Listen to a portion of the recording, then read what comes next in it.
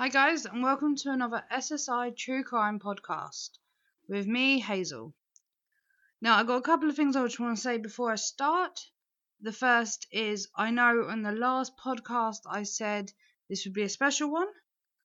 This isn't that one. We're having a bit of trouble doing the collab, but that will be with you as soon as we can sort the technical problems out.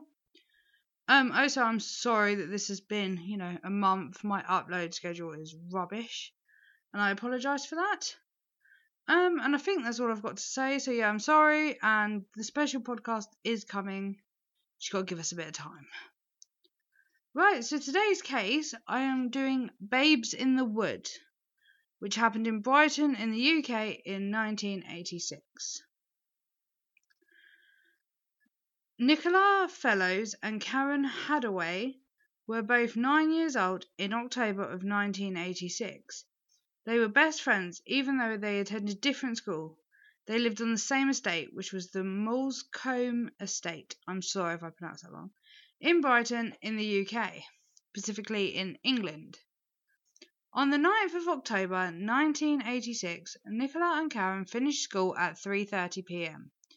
and both went home. Nicola was at home when there was a knock at the door. When she opened it, a 20-year-old man called Russell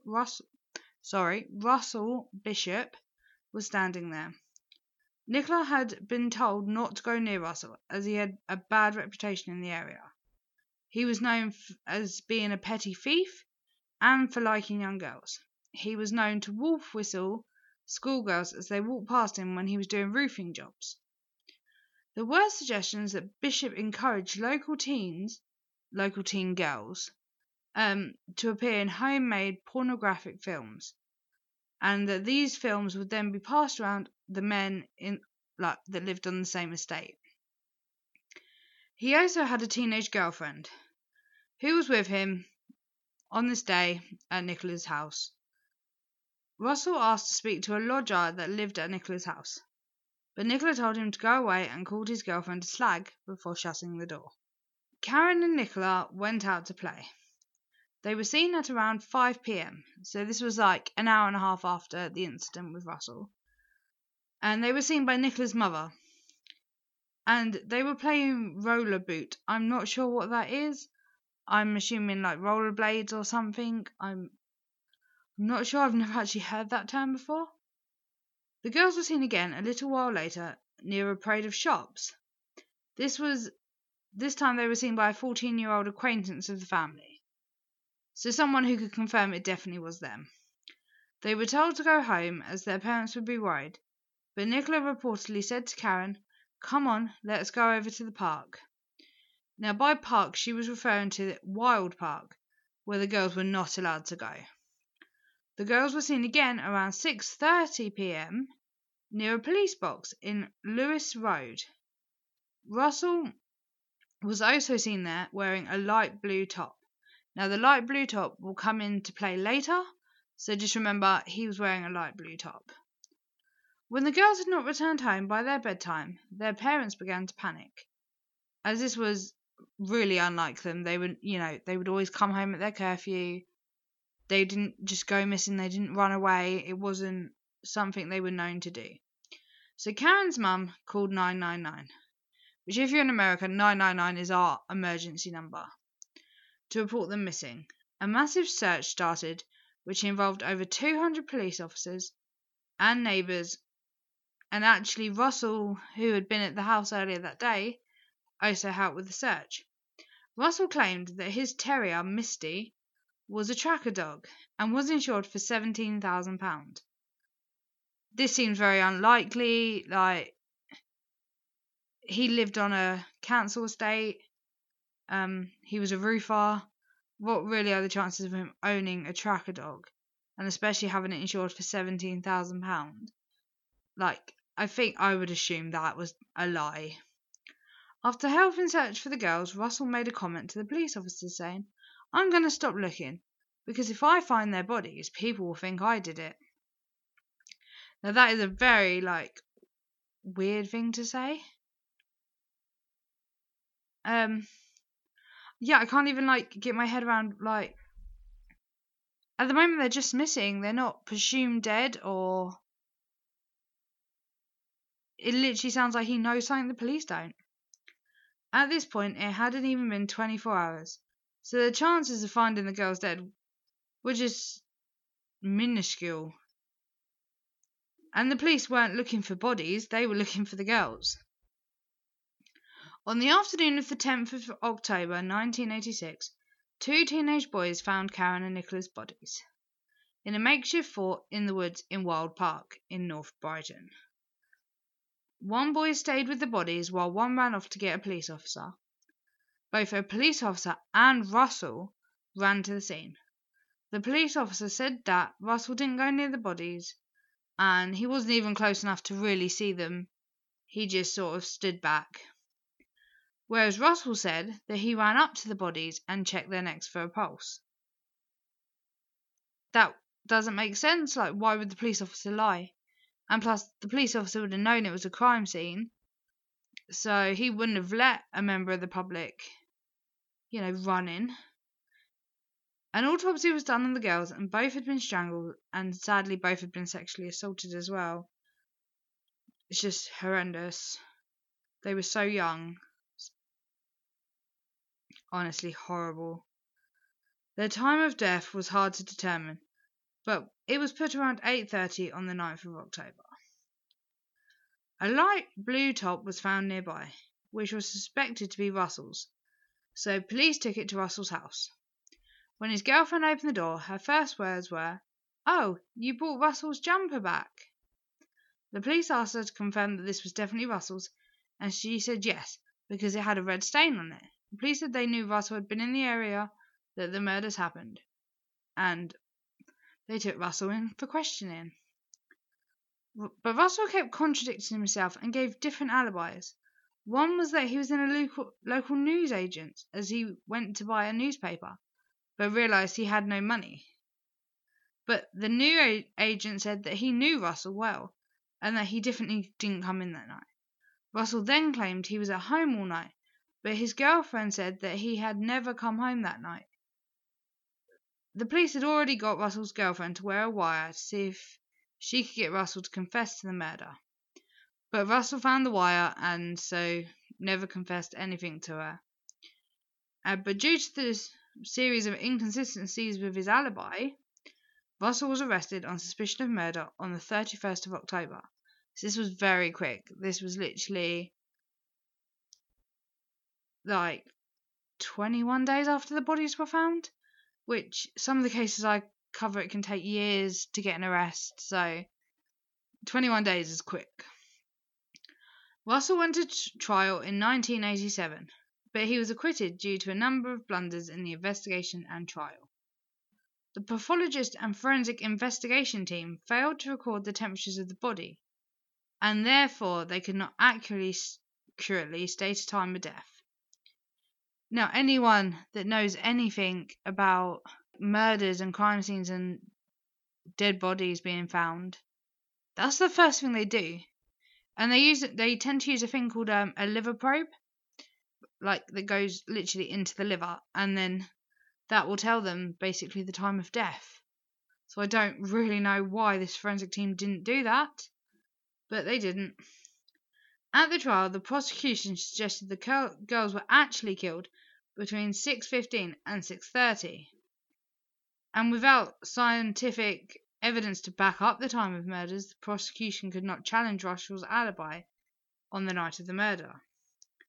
Though the girls were strangled to death, neither measurements of hand marks around their neck or fingerprints left by the strangler were taken. That is just crazy to me. Like, why did they not do that? That would be like one of your main forensic evidence. And fingerprints is just, they do that with everything, no matter what the crime, really. Forensic scientists did not analyse blood discovered on Karen's underwear, which obviously it might have been hers, it might have been her attackers. That definitely should have been analysed. And a key piece of the prosecution's case rested on the recovery of a blue Pinto brand sweatshirt. The top was found close to the railway line of Muzzlecombe Station. Police believed Russell discarded the top after attacking and killing the girls, and was confident that the clothing held had a lot of forensic clues on it. The police did not properly preserve the evidence, allowing Russell's defense team to cast doubt on the reliability of the material. Under questioning, Russell denied that the sweatshirt even belonged to him, but his girlfriend, whose name was Jenny Johnson, I'm sorry, I completely forgot to say that, alleged the clothing was Russell's. Prosecution hoped that this would undermine Russell's credibility and portray him as a liar who was trying to distance himself from a crucial piece of evidence. But at the trial, Johnson changed her story. She suddenly started telling the jury that she had never seen the top before, and he was found not guilty after only 2 hours of deliberation. Russell was convicted in December 1990 of a similar attack, though, on another Brighton girl. He was found guilty of the kidnapping and attempted murder of a 7-year-old girl in Whitehawk 10 months earlier, and was sentenced to at least 14 years in prison before he was eligible for release. He was turned down twice by the parole board.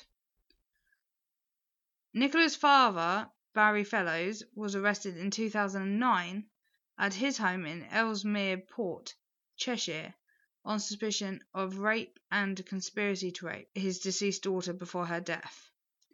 Douglas Judd was also arrested for suspicion of sexual offences. A spokeswoman for the Sussex Police said the investigation into sexual abuse allegations was unrelated to the ongoing murder inquiry. No charges were brought against either man, and they were subsequently released. In 2005, there was a repeal of the double jeopardy provision of the Criminal Justice Act of 2003. This meant that Russell could face a fresh trial if substantial new evidence came to light. Eurofin's forensic services were engaged, the same forensic team that helped bring the killers of Stephen Lawrence to justice. That's actually a very interesting case. If you'd like me to do a podcast on that, let me know in the YouTube comments and I can cover that case. Senior scientific advisor Roy Green at Eurofins was asked in August 2012 to re-examine the evidence and recovered a 1,000,000,000-to-1 DNA match linking Russell to the discarded sweatshirt. A taping from Karen's left forearm was also found to contain Russell's DNA. On the 2nd of February 2018, the prosecution announced that Russell would be tried for the murder at the Old Bailey.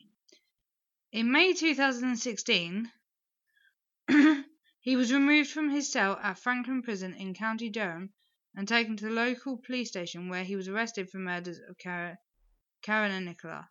The trial was scheduled for the 15th of October 2018.